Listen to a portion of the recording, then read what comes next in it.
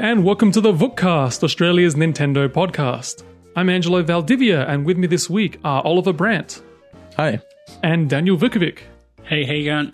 Hey guys, thank you for joining me this week. We've got a great, shorter episode lined up for you this week, focusing on the games we're currently playing through this quarantine, our usual eShop recommendations, another Nookspot update, but first, Cooking Mama is in hot water. Well, the plot seems to be thickening surrounding the game's release and very quick pullback, plus its distribution rights. Now, a little bit of background. We haven't really covered this story too much on the site, and we haven't really mentioned it at all on the Vookcast from what I can remember. So let's just go back a little bit. So Office Create, the original developer of the Cooking Mama series, who are also the rights holders, have been in agreement with Planet Entertainment to publish the game, which is also developed by First Playable, which is the name of the studio. And it's really been a wild one to ride along with. So yeah, just strap yourselves in here, listeners, and try to make sense of what's going on. So first of all, we've got Office Create, the original rights holders, who say that the game failed to meet the standards its customers expect and deserve. That's the official quote from them. And then furthermore, Cooking Mama Cookstar was meant to release on March 13, but instead got a stealth release on March 31st on the eShop in Australia, Europe, and the US, but was quickly pulled within hours, I think it was. Office Create was then threatening legal action against Planet Entertainment for releasing the game without approval, and not long after that, or a little bit before that actually, PS4 version of the game started getting advertised by Planet Entertainment, again allegedly without approval, and Office Create statement on 15th of April quotes, despite being contractually obligated to correct the identified deficiencies and resubmit the correct game for Office Create's approval, Planet proceeded to release Cooking Mama Cookstar without addressing all of the rejections and without Office Create's approval. Next up, in the next part of the story is Planet Entertainment's response on Twitter, which was on the 16th of April, so the next day. Their quote saying, "There is no active litigation or ruling that prevents Planet from publishing the game." After that, it became apparent that there were also allegations that Cooking Mama Cookstar incorporated some blockchain and cryptocurrency technology under the hood to supposedly allow for players to trade in-game assets. Planet Entertainment responded to this, saying that it was just a concept they considered early in development, but ultimately never went through with it, so it shouldn't actually be part of the game. Which brings us to now, where the game has actually been reviewed on multiple websites like IGN, Nintendo Life, and Nintendo World Report. And people who do have their hands on the game, on physical releases of the game, have been scalping it up on sites like eBay for anywhere between $50 to $200. So this is going to be the focus of our news section for today, because it's just such a big, crazy story. Guys, have you seen anything like this before happening on any Nintendo consoles that you can recall? I mean, like in the past, there's been a couple, minor rights issues with particular games. Recently, I think the only other one that I can think of on the Switch is there was a little bit of a tiff between Nicalis and one of the games that they published. The publisher was then the developer of the game wanted to self-publish, and Nicalis was sort of dragging their feet around it, so it just got pulled from the eShop altogether until that was sorted out. But this is just really on a whole other level. It's crazy, like, because as Planet Entertainment has said, like, there's no active litigation, but Office Create has said that they're looking into their legal options. But like, the fact that it was pulled so quickly after it released on the eShop, like, that's not a good sign for Planet Entertainment. Just because, like, Nintendo's clearly taking this seriously, and it's just such an insane situation. The craziest thing is, like, eShop releases get pulled sometimes because of ratings issues and all that kind of stuff. The craziest thing is that it got all the way printed and all the way into people's hands all over the world before someone picked this up.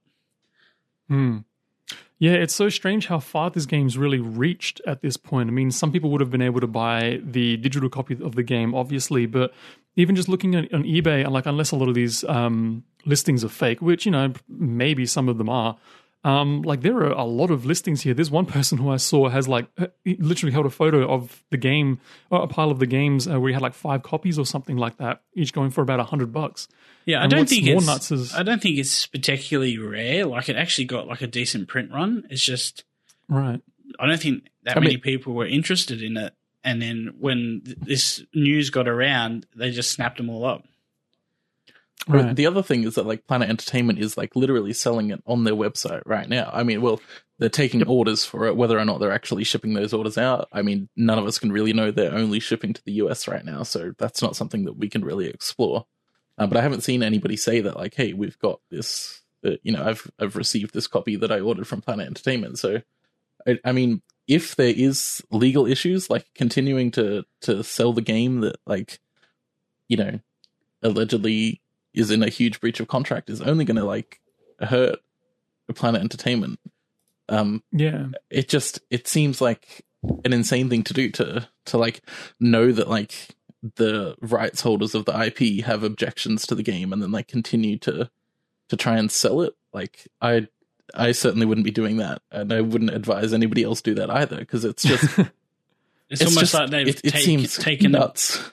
It's almost like they've taken a bet saying, "Oh, we'll just release it and let's see if you can sue us." Yeah, maybe. Yeah. And like there are outlets in Australia that are still have it available for pre-order for what appears to be a second shipment. So I know that like Sanity at the moment is taking pre-orders. I and a couple other friends, Paul from Fuchs we all have pre-orders down for it. So like just to see, if it arrives and it's all just a bit bizarre. There have been like rumors in the Australian retail space. I can't confirm or deny these rumors. I don't know for sure that there has been like a statement to pull it from shelves, but I haven't seen anything of that nature. I don't know. It's so weird. Yeah, that's it, right? I mean, like one of the biggest stories of this year so far is also just a completely weird one, and it's about Cooking Mama of all game series too. It's just such a weird situation, and like in the story before, there's still a PS4 version that's apparently in the works, but Office Create isn't keen on an idea of the game. Like they don't want this game out at all because it hasn't met their standards, as they say. So yeah, I don't know. It's a really interesting story that I hope does develop further. We do hear more about the situation, how it just managed to get released, why it's being held back, all these types of things. It's really, really interesting. I've never really played the Cooking Mama games before, so I can't really say anything about the quality of them or whether or not they're good, but would you guys say that this is a particularly iconic series? I know it's very recognizable. Like people know the series. It was pretty big on the Wii back in the day. There were a lot of games, a lot of Cooking Mama games on the Wii and the DS, but is this such an important series that there should be this much, controversy around it? I mean, not really. It's one of those games that like sort of like shot to stardom in like the sort of the Wii Sports era of gaming, where it was something that you and a mate could chop up burgers together using motion controls on the Wii, and like that was the fad at the time, and it was just happened to be a widespread game. Like if anything, Office Create was sort of in the right place at the right time with Cooking Mama. But like none of the games have ever been spectacular. They've always sort of been like not bad, but sort of just middle of the road games. And like by all reports, this new Switch edition of Cooking Mama is also pretty much just middle of the road. It's a bit weird. The DS originals were the most fun, and they were a time before smartphone games, and to actually have a touchscreen game actually be more than just, I guess, like slashing fruit. It actually had some sort of nuance to it. It was actually kind of fun. But, I mean, they're not, AAA games. They're good fun, and they're clean fun, and they're for a broad audience. So that's probably why a lot of people like it. They're inoffensive. Right. Yeah. Okay. And like I do feel a little bit for the actual developers of the game. As you said, there was First Playable Productions. They were just, they were contracted to make a game in a particular series, and it's clearly a series that they love, because like they've only really made like entertainment games before like education and like educational entertainment games before this. So like they were given this contract, and now, you know, the publisher of the game and, you know, the original rights holder are in this legal battle. And I mean, by the sounds of it, from like a few of the developers who have been sort of semi-active on Twitter about it, they really have no role in this whatsoever beyond having developed the game. So it's a bit of a rubbish situation for them, because I mean, they're always going to be sort of tarred with this whole legal battle that may or may not happen. Yeah, that's a good point. Yeah, very, very strange situation. Just very quickly, we'll also add a completely different story. Crysis Remastered has been announced for the Nintendo Switch. I guess, you know, the question still lingers, you know, can it run Crysis? Can the Nintendo Switch run Crysis? And apparently it can now. So that's something to look forward to. Do we have the release date that's been announced for that one yet? Or has it been announced yet? No date yet, but it does have Saber Interactive working on it, which did the Witcher 3 port, so it's probably could be good. We'll wait and see. Could be good. Mm-hmm. And it is worth noting that the engine that it runs in, which is the Crytek engine, has been ported to Switch previously. And I believe that was through Saber Interactive as well, with Warface, which is a free-to-play first-person shooter game that released a couple months ago. At the time, we were all sort of like, oh yeah, you know, Crytek is finally on the Switch. Does that mean we're going to see Crysis? As a bit of a joke, but turns out we are going to see Crysis now. So yeah, they do have the engine running, so we shouldn't expect it to be like awful or anything. As long as it has larger text than Warface did, because I couldn't read the text on that. Yeah, that was a bit of an issue in handheld mode. I cannot even imagine what it was like on the Lite, because just on the regular Switch it was. Yeah, I had on the Lite. It was just I gave up. Yeah, for me personally, I feel like, because I played all 3 games. For me personally, the first game is probably the weakest out of all of them. I really like Crysis 2, and Crysis 3 was okay as well. So it'd be interesting to see if those games eventually come to the Switch too. But I guess we'll have to wait and see. Let's quickly move over to the Nook Spot. So, you know, your fortnightly update on the goings on in Animal Crossing New Horizons and what's going on, you know, on Twitter and further culture and things like that. But I want to bring some attention to some really incredible designs that people are creating for their islands. You know, so me, I'm terrible. I just put stuff wherever it fits, or if I just think that it looks okay under a tree or something like that, I'll put a bed or a chair or something like that just for the hell of it.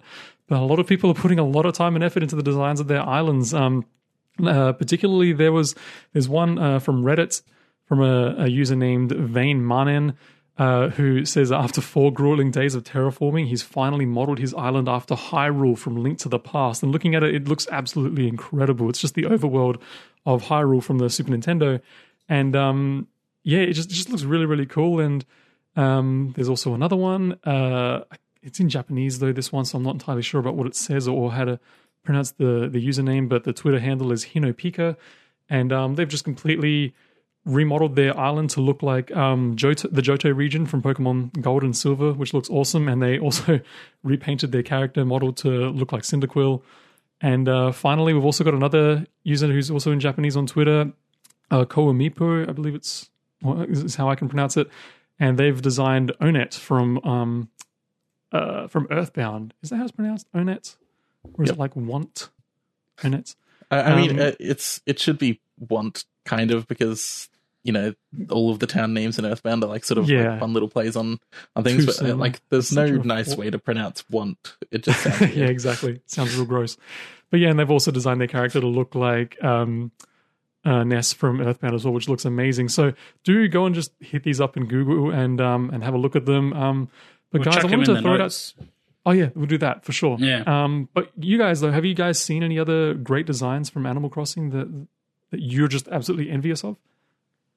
Oh, it's not really like a specific design or anything, but like 2 days ago, I visited my friend's town for the first time, and they've just gone absolutely nuts with it. They've gone full urban planning. They've got, you know, streets and all this stuff, and it's just like I don't know how you do this. Like I have, you know, a pile of trash garbage outside my house because I don't have enough storage to put it in there, and I refuse to sell anything. Yeah.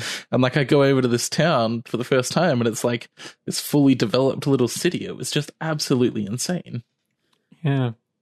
What about you, Dan? You seen anything? I've seen this one on Reddit. They called it like a natural theme, and it was just lots of trees and organic paths, and they've made the dark bricks, and then they've put rocks in them as well, so you can. It looks like a brick path, but with the dark path underneath it, so it seamlessly matches up. And it's just because it's going into autumn now or whatever. Yeah, it's a southern hemisphere one. It just like looks really atmospheric and like a jungle almost. And I'm kind of copying that a bit. Oh, nice! So you're actually taking inspiration from it. Yeah, so I'm doing like mine. I got the 3 layers. My middle layer is like the shop layer, and then my top layer is residential, and then the bottom layer is like a jungle. So I'm working on that, but it's going to take. That's a really cool idea. I just have like an enormous fruit orchard outside my house. Like one part of like the main island is just full of fruit trees, and then at the top of my island is where I've got all of my money trees, and I'm going to put a little fence around them so no one can steal them, especially the government. That's basically what I've done. But we've also got, there's also Russ Frushtick, I believe his name's pronounced, from Polygon, who has some really elaborate designs that he's been sharing on Twitter. So definitely have a look at his. I love this like little movie set that he's designed, which just looks exactly like the moon landing. He's got like a little director's seat in there and like a giant moon and then some astronauts and stuff like that. It looks really, really cool. So yeah, do share with us some really cool designs. If you're a listener and you have Twitter or something like that, like, hit us up at vooks.net on Twitter and send us some of the designs that you've made or, really cool ones that you've seen, and we'll definitely share them around. It's really, really cool. Let's quickly move over to games we're playing. So I am personally playing Katana Zero and really loving it, actually. I've been wanting to play this game forever, but I picked it up recently on the eShop sales that are currently going on. I think that game and quite a few other ones will be leaving or will be off sale, in the next couple of days or so. But I've been really enjoying my time with that. Super gory, super just gross in a way. Lots of swearing, lots of drugs, all sorts of stuff. But really, really cool visual style, which is great. Also been playing Final Fantasy VII Remake on PS4. And I've just been playing Fortnite just across the board, just trying to collect as many outfits or skins and weapon skins and stuff like that as well. What about you guys? What have you been playing? Well, I have also been playing the Final Fantasy VII Remake. Probably by the time this goes out, I'll be finished. I feel like I'm in the very late parts of the game now, but really enjoyable. If you have a PS4, probably check it out. I've also been playing Yu-Gi-Oh! Legacy of the Duelist Link Evolution. I picked this up sort of on a whim because it was half off on the eShop. And peer pressure. And peer pressure, thanks to Josh Whittington, who is a contributor on the site. He has been going on about it for months now, and it's great. There's just so much there. It has, like, you go through a story mode that has, like, all of the main jewels throughout, like, every single iteration of Yu-Gi-Oh! That's ever existed. Cool. And they update it regularly with new cards and new jewels, and it's nuts. The other thing I've been playing, review should be out sometime this week, is Can Androids Pray Blue, which is sort of like a 3D narrative sci-fi adventure.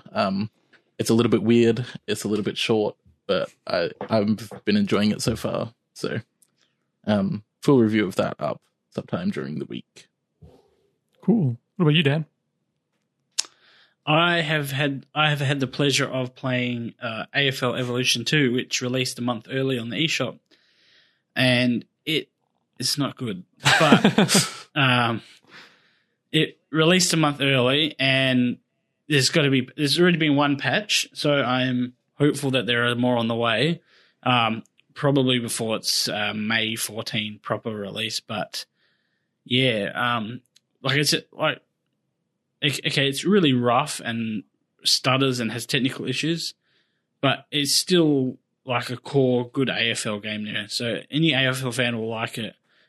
Just if we can get it running a bit nicer, I think you'll enjoy it. So, but I would not buy it right now. Like I took the splurge and spent the money and bought it. If there was a refund button like there is in Steam, I'd probably do it and then wait and then see if there's a patch. But I'm desperate for AFL stuff, so we'll see how we go there. I'll hold off reviewing it until we see some patches or don't. They've got till May 14 till it comes out physically. So if it was to release in that form, I can't imagine the refunds on that. Like it looks like someone rubbed Vaseline in your eyes, like, and yeah, it's bad. Alternatively, I've been playing Tyre the Tasmanian Tiger, which runs at a brilliant locked frame rate and a locked resolution, and being an old game, but and it's still a great lot of fun.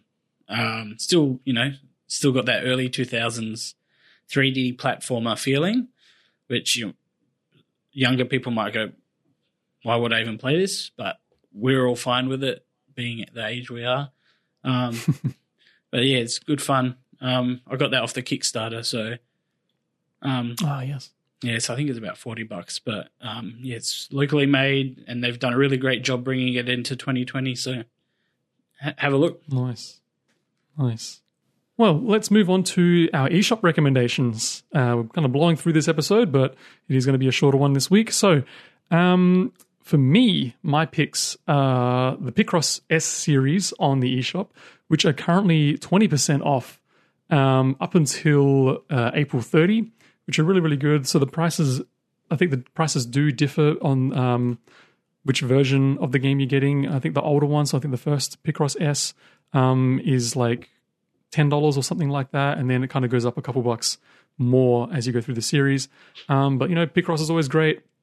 I've been playing them on the DS and the 3DS back in the day, and yeah, I'm actually really looking forward to getting these myself. Picross is always really good times.